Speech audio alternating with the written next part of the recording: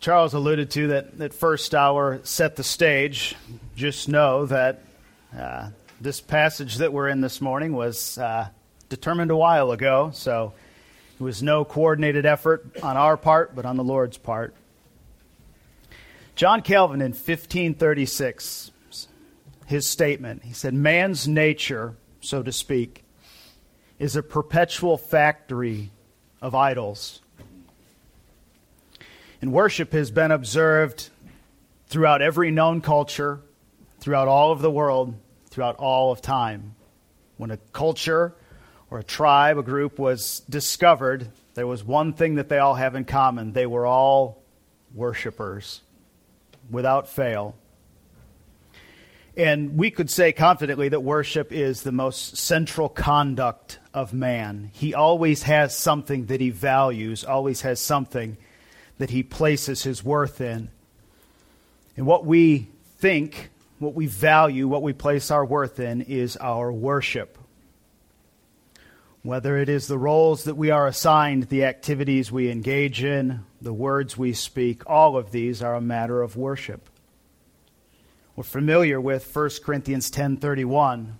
Whether you eat or drink, do all to the glory of God. I was hoping that you were all familiar with that passage. That's test number 1. You'll have more. Everything we do is a matter of worship. It's so central that whenever God gave his commands to Moses, what was the first one? "Thou shalt have no other gods before me," or besides me. Exodus 20, verse 3. And yet, whenever we hear the word idolatry, what we think of is the second one that he gave when God said to Moses, "You shall not make for yourself a carved image or any likeness of anything that is in heaven above or that is on the earth beneath or in the sea." When we think idolatry, we think, well, as long as we don't have those cast images, those statues, which we don't have any around here, so command accomplished, we can move on. No, because of who man is as a created being, a worshiper, these two commands are intertwined, are confused, are two sides of the same coin, if you would. That if we have another God, lowercase g, before God himself, uppercase G, then does it have to have an image? Or is it simply that we have another God before God Almighty? In our passage this morning, we hear this two-part encouragement from the Apostle Paul. He says of the Thessalonians that they turned to God from idols. So there's two parts there. And what we want to look at is the idolatry, the invisible idolatry, putting something else or another God that is above God, because they don't always come with images. I've been in some people's homes. I did not see any statues. I did not see a mantle with little figurines with which they bowed down to worship. But are we free of the command to have no other God before God? And I'm not pointing out the fallenness of our culture. I mean, they do that. If you want to see the fallenness of our culture, they will put it right in your living room on your television. They will email it to you. You do not have to try to escape it. They will send it to you. So we are in 1 Thessalonians chapter 1. And to give a little bit of a background to catch us up to speed, since it's been a few weeks, this letter comes from the Apostle Paul, who was in Thessalonica on a vision from the Lord, in which he was there and was able to teach and preach in the synagogue for 3 Sabbaths. There may have been a short time more than that with which he was able to do industry. He was able to work. He was able to teach the Thessalonians. But then after only 3 Sabbaths, there was an uproar caused, and so they sent him out at nighttime.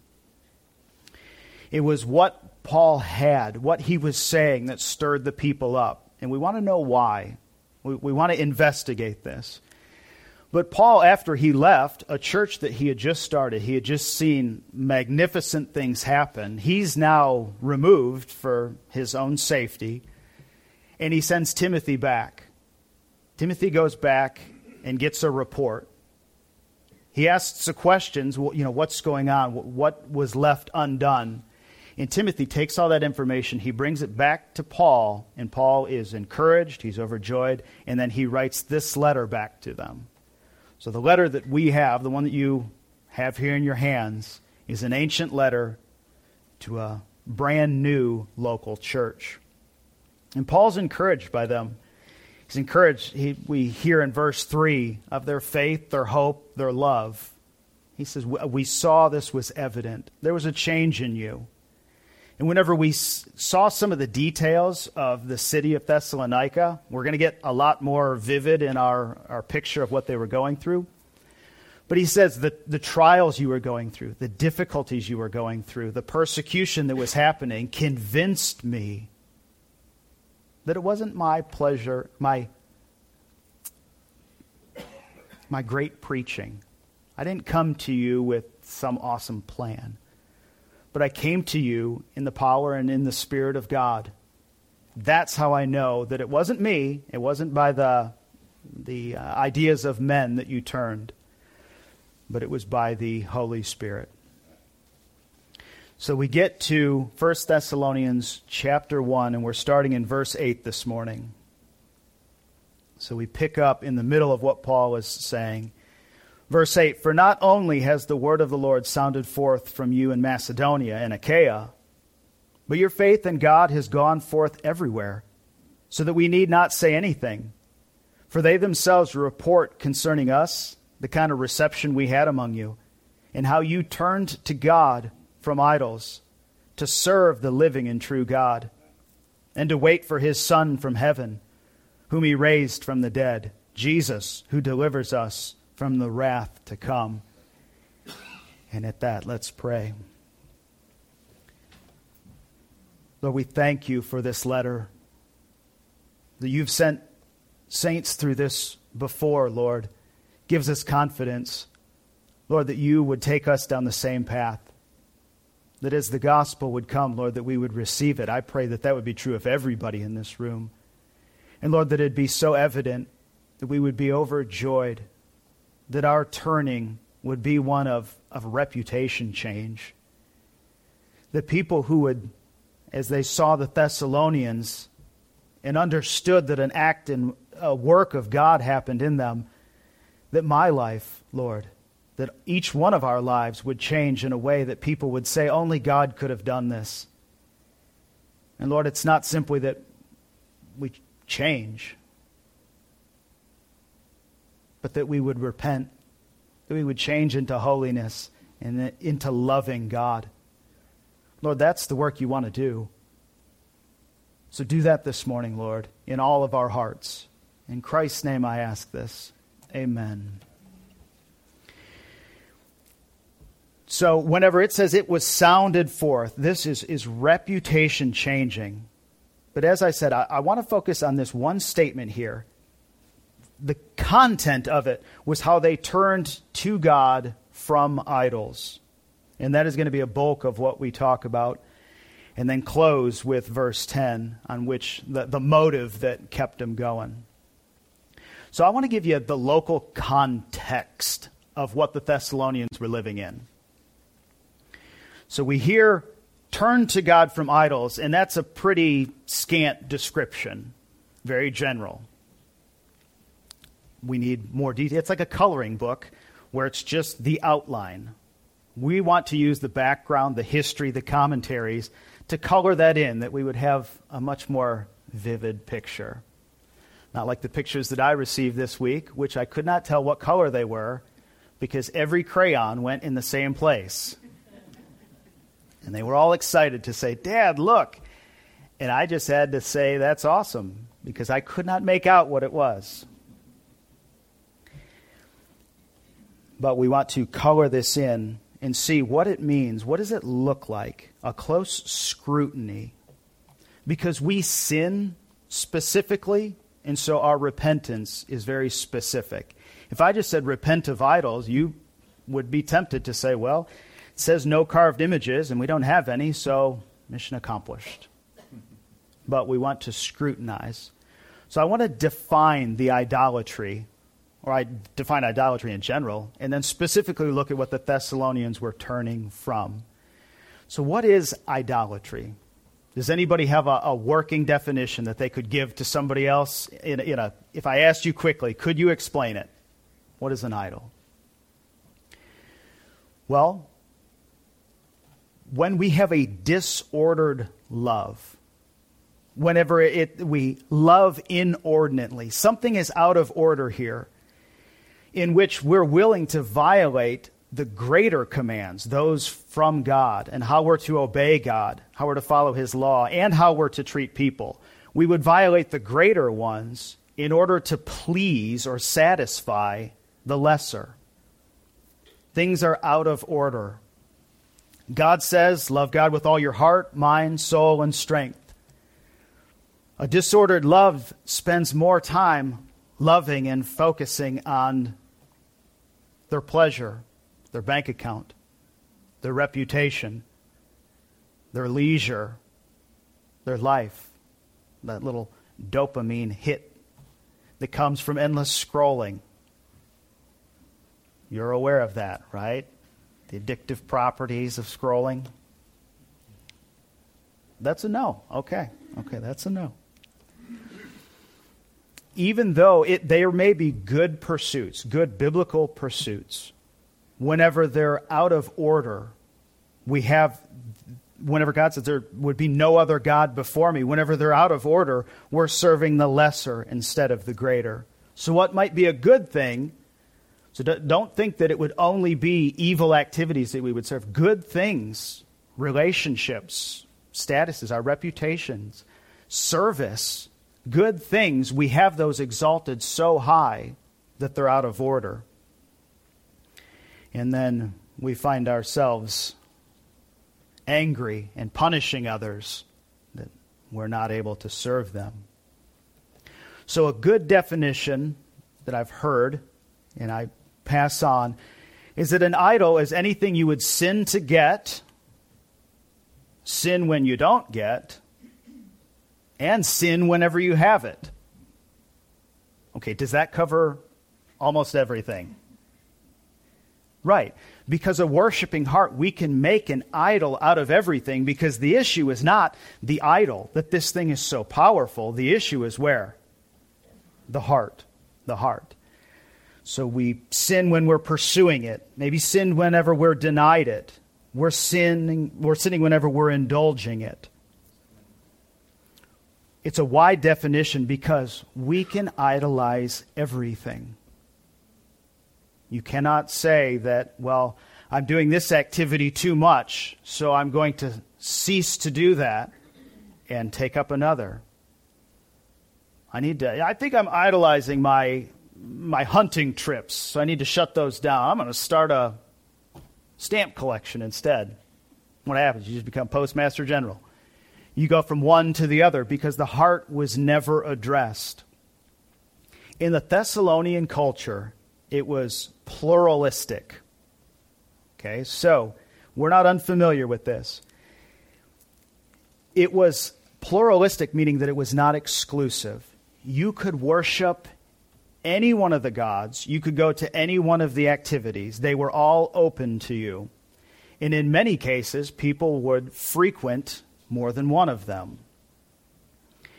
But joining in the activity, honoring it, serving it, was functionally worshiping it. So as I go through some of these descriptions, you'll hear some of these key words and key desires that the idols would offer. So in Thessalonica, there was the Dionysus cult. He was a Greek god, and this goes all the way back. They found him in inscriptions all the way back in 187 BC, that they would have little commemorative coins. And by holding those coins, you were identifying yourself with this cult, with this idol. And in the Apostle Paul's day, this was still in operation. The temple was still there, but it was not the most common one. It had already begun to break down in Thessalonica. However, it was big in surrounding cities. Okay, so this God, he was one of a liberator. And this is how he was described: a God of wine, music, dance, and sexual activity. Okay? And I will just say that the descriptions of these are so bad that we can't repeat them in public. But let's just say that these deviant sexual practices were used as a weapon and a defense to destroy and oppose any who would say to shut this down. Because in this cult, it was about the freedom to do whatever you wanted in a sensual manner. I believe we read this in 1 Thessalonians 4:3 whenever Paul says, abstain from sexual immorality. But anyone who would engage in these activities would just simply claim it was worship to this God. Well, this is who I identify with, right? Well, this is who I am because I'm connected with this cult. The Egyptian cult, this had a more religious and structured feel to it. This was the one that would have, instead of the little coins, they'd have statues that people would bow down to and worship. These idols, they had ears so they would hear.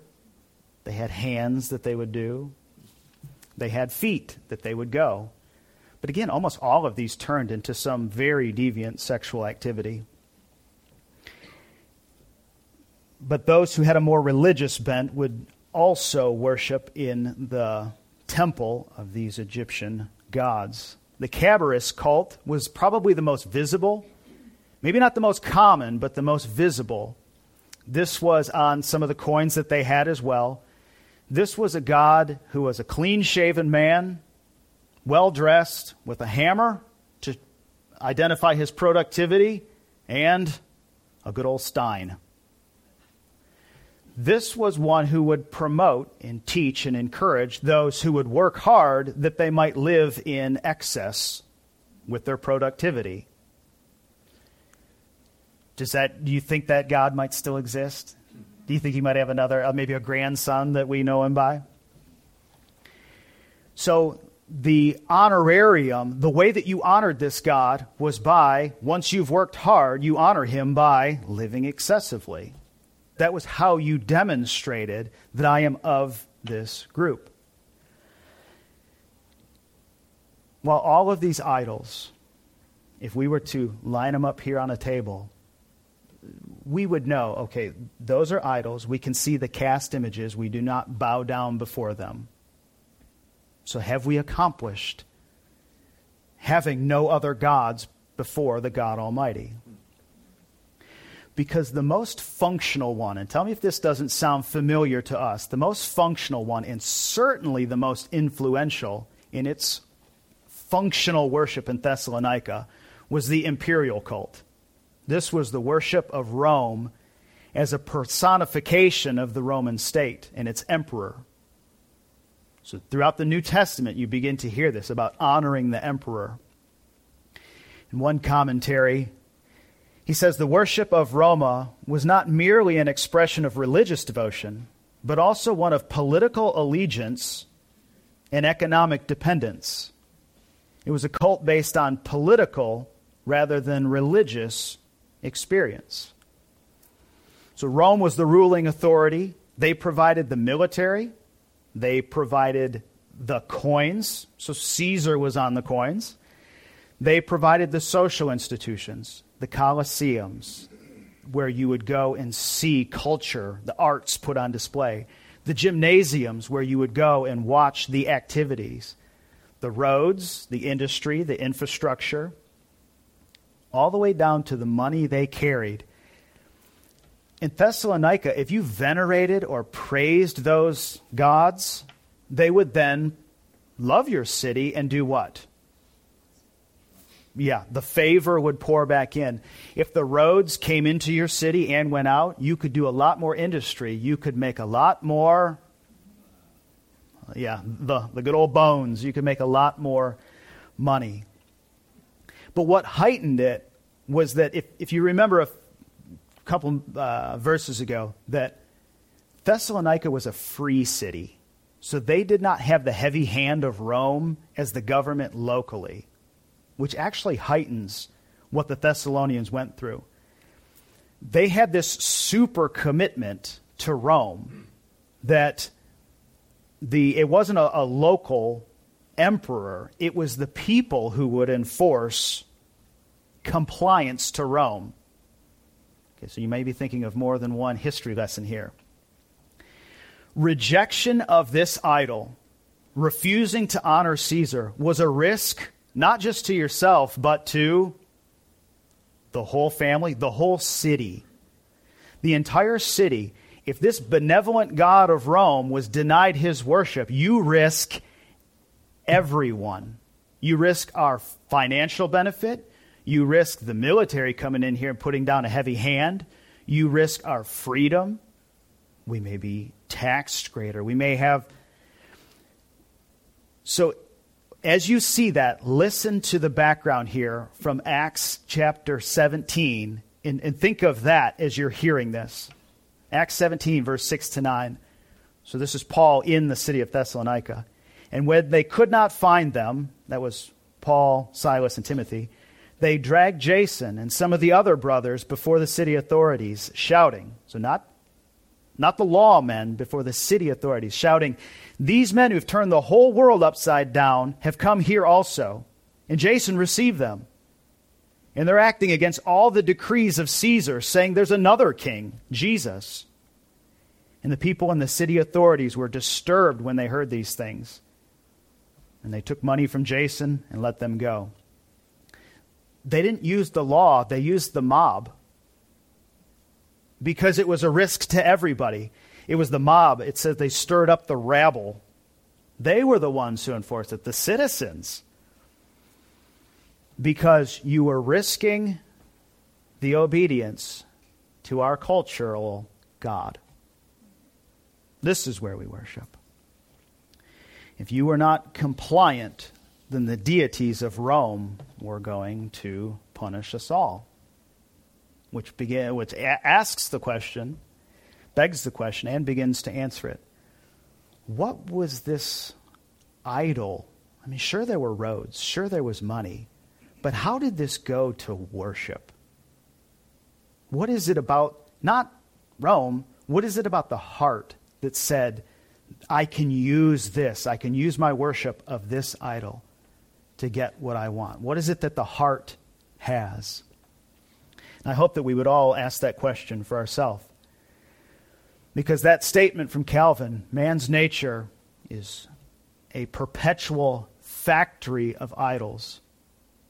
They couldn't, and we can't, just eliminate the objects or the outward appearance of our idol and so be free of our idolatry. We're not mono-idolaters. We are polyidolaters. We have all sorts of them. And we exchange the glory of God for the image of man, of the lower. And so, while we may be able to avoid making ourselves a carved image, having another God before God, not all idolatry has an image or a little idol, a little figurine, an object of it. Because we can think, well, idolatry is the carved images, but yet we then violate, have no other gods besides me. Not if you're following. Okay, I had a which is an agreement. We can idolize ideologies, institutions, our status, our achievements, our reputation, hobbies, and the list goes on. And dare we say, can we idolize God, idolize Christianity? Can we turn that into a vehicle of self-service? Martin Luther said this, "The wicked say and confess, I am a monk. I serve God with vows and ceremonies. I do all of the right things. Because of this, he will give me eternal life. But who tells you thus that you're worshiping the true God and that he has commanded these things? No, you have made this up for yourself, some God who wants these things, although there's no true God who requires this, or who wants to give you eternal life because of it. What then are you worshiping except an idol of your own heart, whom you think the righteousness of your life will please him? We can invent. We can take the commands of God and so hold them on, so lift them up, that our ability to follow through on them, which is a good command. I mean, these commands are life, but I have found my identity, my safety, my freedom in this, that I've raised it up to a place that it shouldn't be. It's not the object, the status, it's not the carved image that's at fault. It is my heart. And as the title of this message, Razing an Idol Factory, to give this an analysis, it's not what is so special about this idol, but it's what is it in my heart that makes me so susceptible to exchange one idol for another. I want to get rid of all of these. The word razing there, R-A-Z-I-N-G, is a demolition, an absolute destruction. Where there may have been a building, now there's just grass. It's not simply a condemning of an idol factory. This is obliterating it. That is what we are to do, because we would turn and replace that with a true temple of God in our hearts. So this question, what is it that my heart longs for? I wanted to take this down to the bedrock, to what are these longings that I have? And I have three of them, and I don't know that my insight is original to mankind. So I'm not saying I built all this, but this is from years of study, from counsel, from conviction on what is it that the idol speaks to. So our first one here is our identity, our meaning. To define that, it's my understanding of to whom I belong, which will then define the roles I am to fulfill. So to who I belong and the roles to which I am to fulfill. If we were to start in the beginning, God said to Adam, he said in the heavens, then God said, let us make man in our image, after our likeness. And this gave Adam his identity. His relationship now was to the only other being. He is an image bearer. And then God follows that up. When verse 28, God said to them, be fruitful and multiply and fill the earth and subdue it and have dominion over it. So he has his identity in who he's connected to. I'm an image bearer of God, and I have a role to play. This is how I am to live that out. So everything that Adam did was born out of his identity. Right from procreation to subduing the world. So building a home, he was naming the animals, working the ground. Everything that he did stemmed out of his identity. Because he knew, image bearer on earth, to do what God has, I am the one to do on earth what God has done cosmically. When God called Abraham, he said, you are the recipient of this promise. It's going to come through you. That was his identity, the father of many nations. When God wrestled with Jacob, he changed his name. Do we get our identity from our name? Yes. That blossomed out into the 12 tribes. Throughout the Old Testament, we always find Israel wanting to be of Israel and finding their lineage in that tribe because that was their identity. And whenever we get all the way up to the New Testament, there are those who, in confrontation with Jesus, say, our father is Abraham. We are of Abraham. This is our line. They could trace it all the way back to the beginning. This was their identity. Therefore, this is the role we're going to play. And in Christ, abide in me and I in you. Identity. who I am. I am in Christ, as we'll look at here in how we functionally repent. But still today, our identity, who I am, and therefore what I do. All of these status. I am to use myself, I am a Christian. I'm a husband. I'm a father who is young, intelligent, accomplished. I can go on. I am and this is an early question between men. Oh, what do you do okay, so my career is I am and then you fill in the blank. And the loss of that career, what does that do to a man? It's a tailspin, isn't it? Because he has so much of his identity wrapped up in that who I am and what I am to do, that grounds him, that roots him, that sends him going with confidence. Women, likewise, the role of mother. If you've talked with women who are unable, that's a very significant, because they know that's a role that they should and would love to play, a mother, a wife. And so whenever that's rocked, it's deeply consequential. It's like cutting a boat free from its anchor during the storm. What's going to happen? It's going to wander, but it has no idea where it's going to go. But what is it going to look for? Safety. It's going to look for an answer.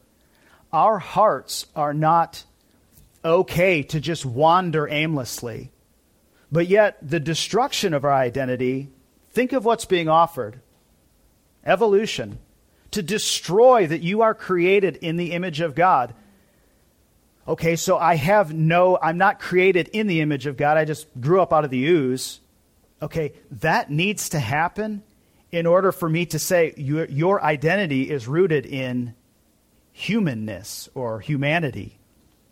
The humanism ideology stems from, no, you're not from God. What about the destruction of the family? Whenever you grow up and there's nobody who you know is responsible for you or disciplines you or tells you these are the parameters with which you are to live in because you are, and there's that relationship, and that relationship then tells me how I am to act. Whenever that's disordered and parents are asking their kids what they should do, my goodness, there's no identity there. Or globalism. This is a new one. You have no home, no nationality, no base route. You are just citizen of the world. Number 561720080429. And we will refer to you as that. It's the idea that if we can just cut that anchor loose, then you would be free. That you would be able to create the identity that you want. Float where you want. You're free. But in reality, we have no relationship with which we're based. We have no root. We are not in anything. And we're free to identify as we like. We sail lost. It's unbearable to not mean anything to anyone. Is that not a great ache in your soul? You can see how a young man or a young woman would go across broken glass to find somebody to mean something to. And this obviously is in the shadow of a culture that refuses to allow God, or refuses to submit to God as his image maker. I want to sever that. I want to be free from that and create myself in my own image. They sail away anchorless, rudderless. To be a worshiper in this clan, you hear things like, this is your community. This is your family. You are identified by your gender, your nationality, your race, even your deviant proclivities. The term identity politics, right there, right in the name, identity politics. This characteristic so defines you that erasing it erases you. I've lost my identity, and I can't handle that. So if you confront or attack my identity, you are attacking me at the root of who I am. And is this not helpful in the marketing? We just use identity politics to lead you wherever we want. Take from you whatever we want. We want your money, and this is how much we want. We want your labor. So work for this is your identity. This is who you are.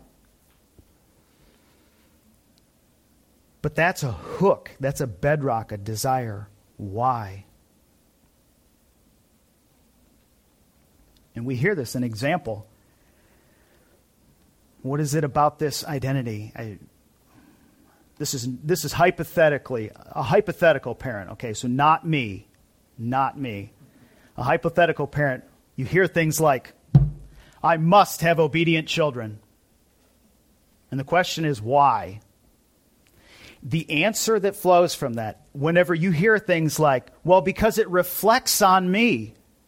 Whenever my children resemble wildlife, that reflects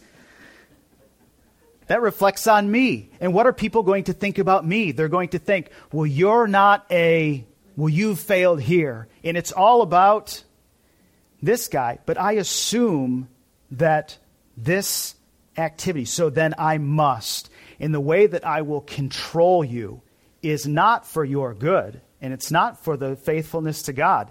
It is because you are criticizing, you're affecting my identity. And anything that threatens that, I will punish. I've said a lot here, so I can say a little less in these next two. A first bedrock of identity, a second one is of safety. I would define this as a confident or effective plan for an adequate defense against harm, hurt, or destruction. So I think I could explain that better in example. The weapons here is usually through emotion. Consider that Adam and Eve, whenever they ate from the forbidden tree, what did they do? Whenever they heard the voice of God, okay, now, was that an effective plan? I mean, that's what we think of. Was that an effective plan to keep themselves safe from God? No, I mean, God's just like, well, there you are. I mean, I could see you right there. I have the all-seeing eye. I'm omnipotent. I know it. It's not that they needed a better plan. It's that their mind went to, we need to hide. That is what they desired. That was where they, at the root, said, I will make a plan for this. When Abraham, Genesis 26, perceived that he would die, what did he do? He made a plan, which was to lie. And that plan, he believed, was effective enough to keep him alive. The language of the Psalms, whenever we hear them saying, I will not be moved, I will not be shaken, I will not fear. One of the great desires is that I will be safe. One of the most common commands throughout Scripture is to fear not. Do not fear. Do not be afraid. Be brave and do not fear. And there's a desire to enter into the rest whenever I know that the threat is overcome. And whenever we think we have an effective plan, it's not that there's not a threat out there. It's that I perceive that I am safe from it. And we see this still today. What am I trusting in to keep me safe from harm? And whenever things get harder, I have a plan for that too. Right? There's what you hear, oh, this is the threat, this is the threat, this is your risk, and what you need to do to solve it. And there's whole companies that buy the MREs because they're coming for you. It's not, the problem isn't that you have those. It's that your trust, you're saying, this is my plan. It might be a good idea, but it has risen to the level that you now say, I must. And there's an emotion behind it. This will happen. This is my plan. We also have them, what am I relying on to reduce my risk of being harmed. I'll devote myself to that. Sometimes it's just simply a relationship. I want to be with this person because they'll never leave me. Why? Well, because then what would I do? I'm vulnerable. I can't live life on my own. All my whole kingdom here would fall. I can't afford this. I can't do this. I can't go here. And it's a focus saying my safety is the greatest. And we obviously hear this today. But like that boat with no anchor, this person is going to turn to the world's means. Think of what we read there in Psalm 33 from Ben. The war horse is a false hope for salvation. Well, we have our military, we have our guns. Psalm 146:3, put not your trust in princes, in a son of man in whom there is no salvation. And the Psalms are full of cries for protection, for rescue, defense, vindication, for safety. And yet people fill their lives with trust in ideologies. Save the planet. Here's, redefine God. If I can redefine him and he's no longer a wrathful God, then I am not at risk. The religious practice of works and the all too common trusting in the experts. That'll mitigate my risk. Obviously, there's another cultural idol lurking in the darkness. He currently has a name after our entire society has been in an upheaval of those enslaved by the risk of their death and the destruction to the body. But the idols then that come in, somebody who is saying, I will never die, I will never grow old, I am my own determiner.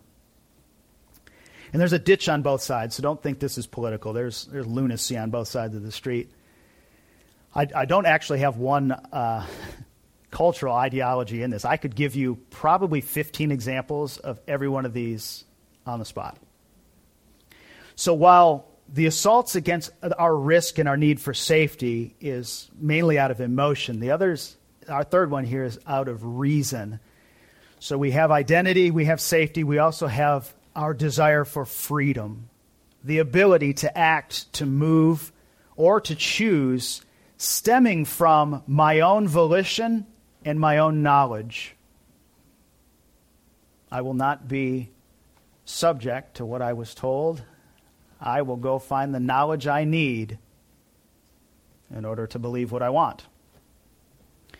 We hear this throughout Scripture, starting all the way back in Genesis 3. You will be like God, knowing good from evil. You will be free of God. You can throw off his restraints. And does that, at its root, appeal to the heart? Yes. And we see this in man's thirst for knowledge, to understand, to make sense of his environment. He just does not want to be dominated. He does not want to be subdued. He does not want to be ruled over. He does not want to submit. He does not want to exercise being an image bearer. He wants to be independent of that. And whenever that is threatened, you see this bedrock appeal being met, either through turning to God in repentance or through the world's means. Some of the ways that you might be free.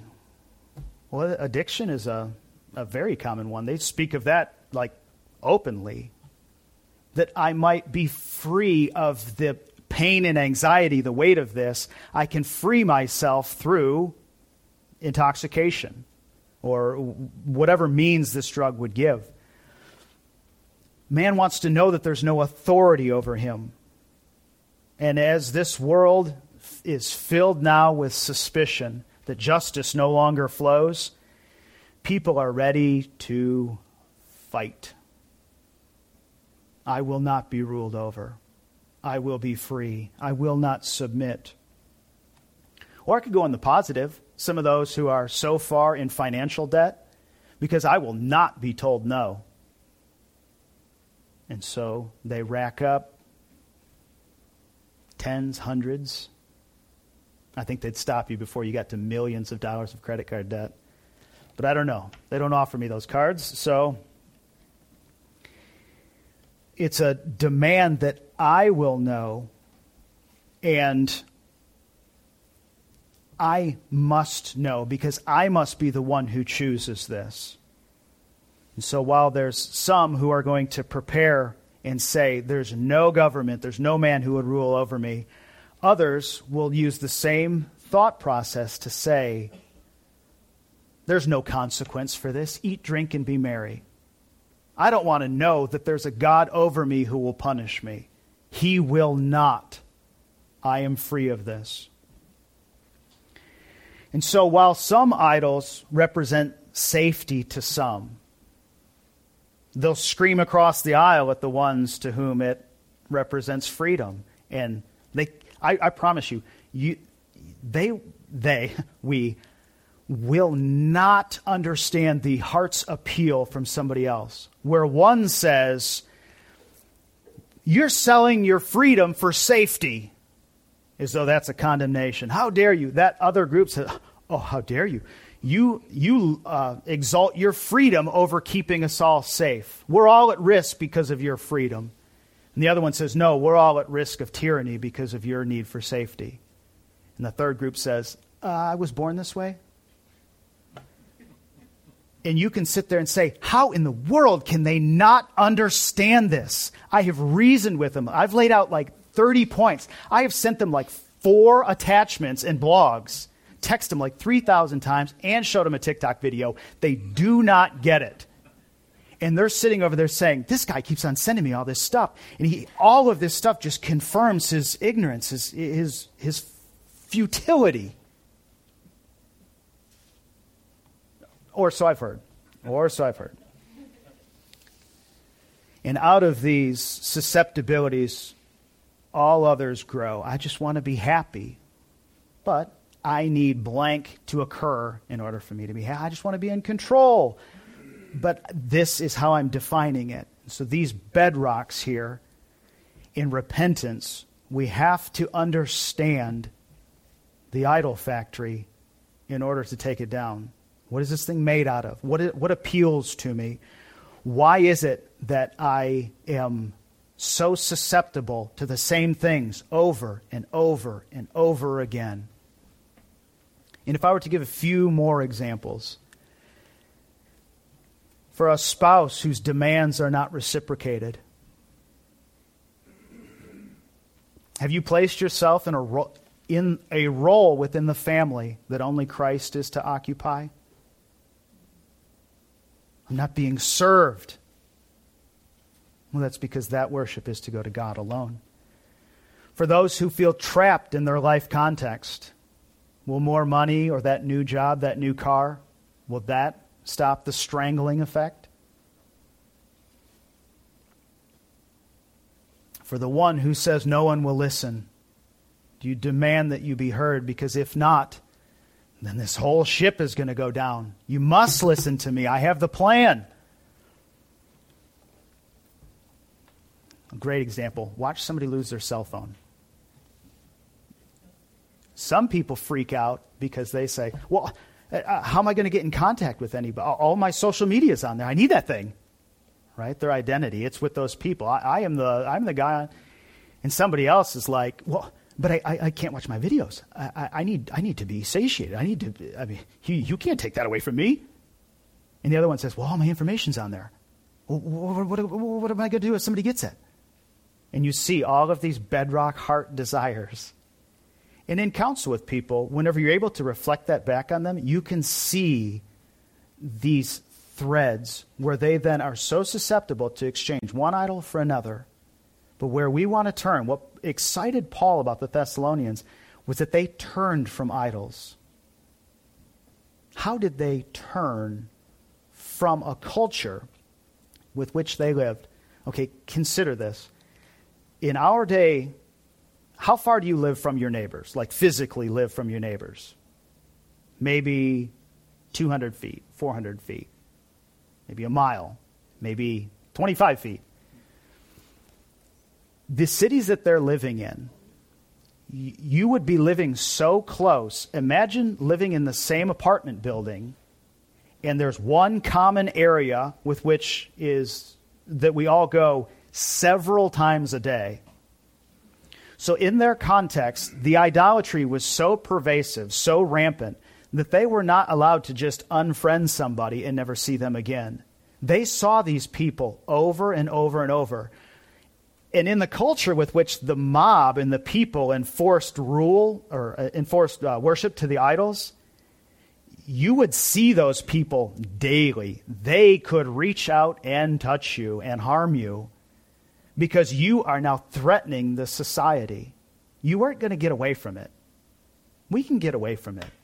We could so easily move 3 towns over. That was not the case here.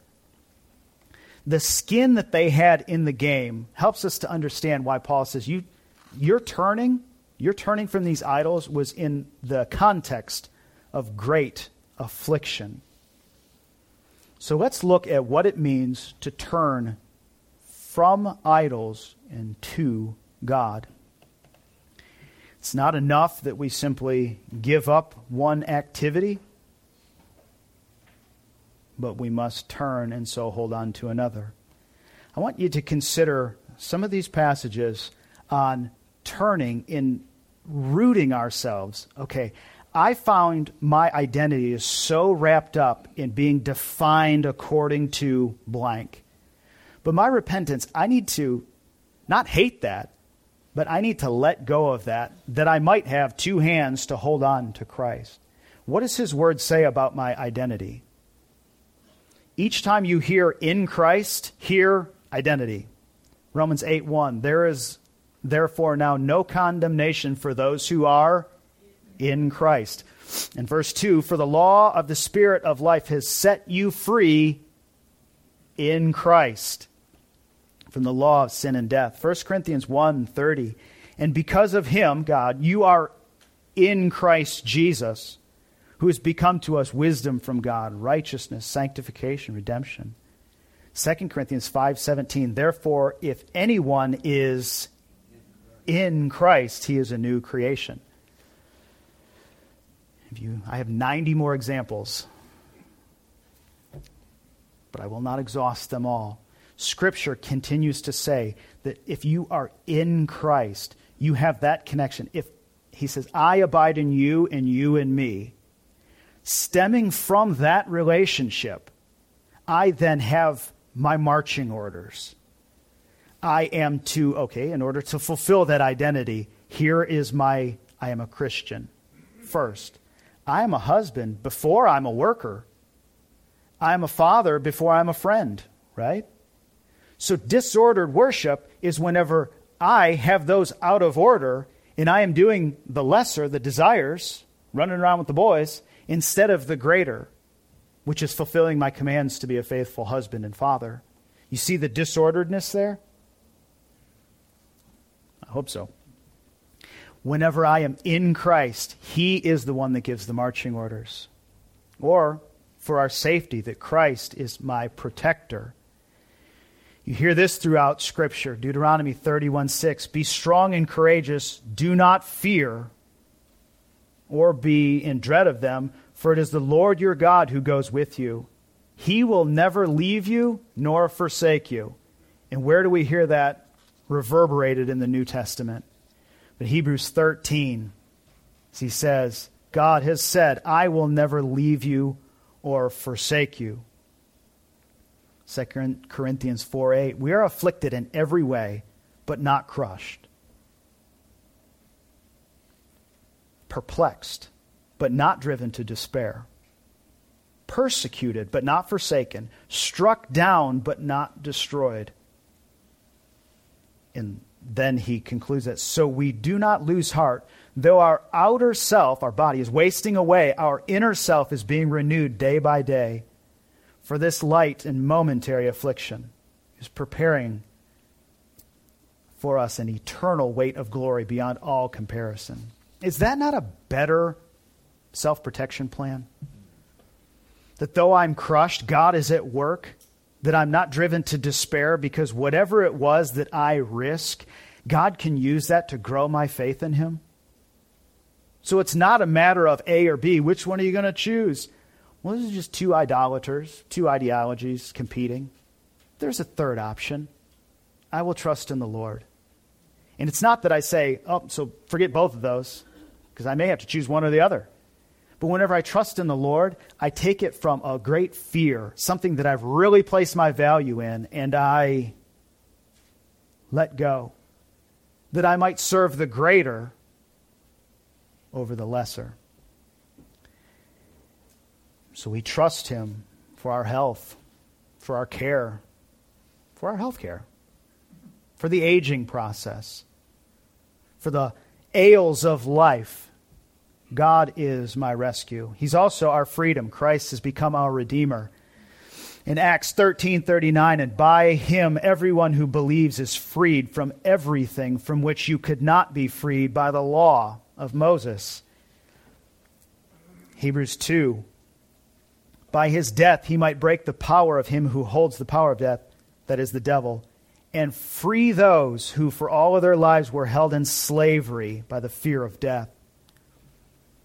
In John 8:31, 2, and 6, if you abide in my word, you are truly my disciples, and you will know the truth, and the truth will set you free. So if the Son sets you free, you are free indeed. It doesn't come from running loose in the society. Your freedom comes from the knowledge that none of this is your authority. None of these hold ultimate sway over you. They may be light and momentary inconveniences, but the one who rules me, the one who tells me where to go and how to act, is above City Hall.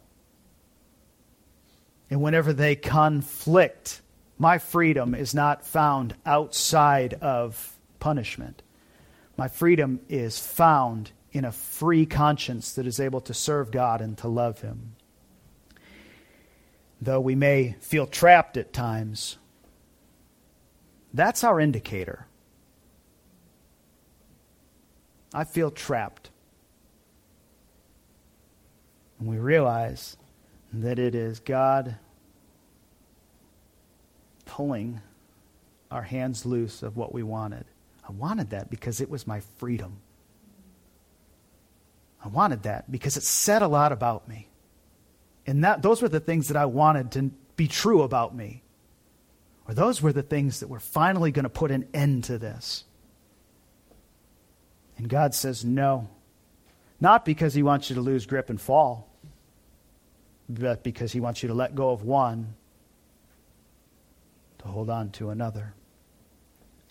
And by repenting, the Thessalonians were an open repudiation to their culture. And they were joyful in it too. Imagine that. Imagine that. And as we close, verse 10, he says, you to serve God and to wait for his Son from heaven, whom he raised from the dead, Jesus, who delivers us from the wrath to come. The waiting is a theme throughout the Thessalonian letters. They were legendary for their waiting, to the point where they actually had to be rebuked to come back to activeness. But Paul here is encouraging them, affirming for them what they are waiting for. And because we deal with this several times throughout the letter, I'm not going to go extensively into this. But I will say that as Paul says the wrath to come, that is end times. That is not the wrath to come as in, like, that mob, them locals gonna get you. It's not that. It's beyond. The suffering that Paul's concerned with is that you would avoid the suffering that comes from God. But take the suffering that comes from the idolaters. They will punish you for your disobedience. Take that. Take it. Not the wrath to come that would punish us for the disobedience to the greater, to Christ, to that first command. So I hope that there's some encouragement in this, that I would be able to really sit and wrestle with, what is it about me, my heart? Because not everybody idolizes this. So what is it about me that I hold on to that and I am extracting from this idol? And I hope that these questions would encourage you to do that. What do I sin to get? Sin whenever I don't get, or sin when I have? What causes me to be angry? the last activity that I wanted, but I was denied getting. And I became angry. Oh, I'm sorry, I won't use examples because these are a little too up in our business. How about my robust defense of my idol?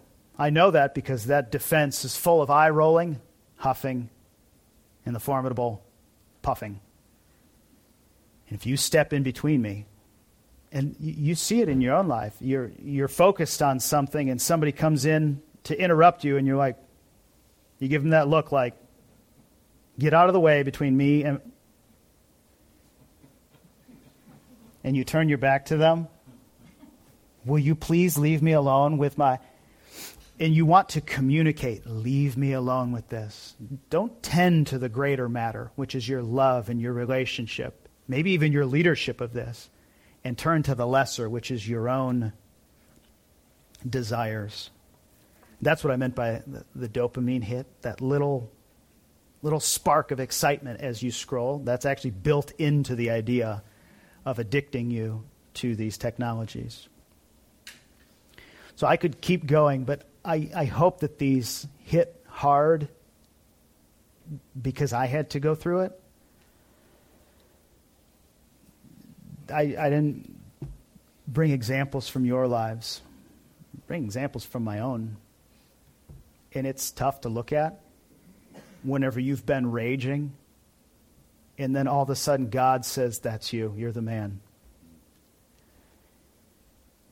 And you just sit there in silence and say,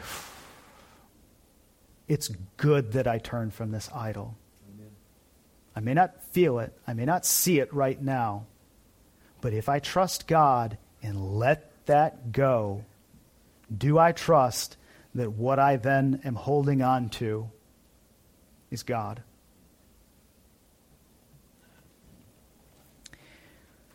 Lord, we thank you for your word and what we get just in a few words, that the Thessalonians turned from idols to God. Lord, how remarkable that is. We wrestle and struggle every day. Lord, to know that we are placed in a long line of saints, those who've overcome these lusts of the world, lusts of the flesh, they've overcome these before. It's not impossible for us. We're not trapped in this. We have a rescuer. We have a redeemer.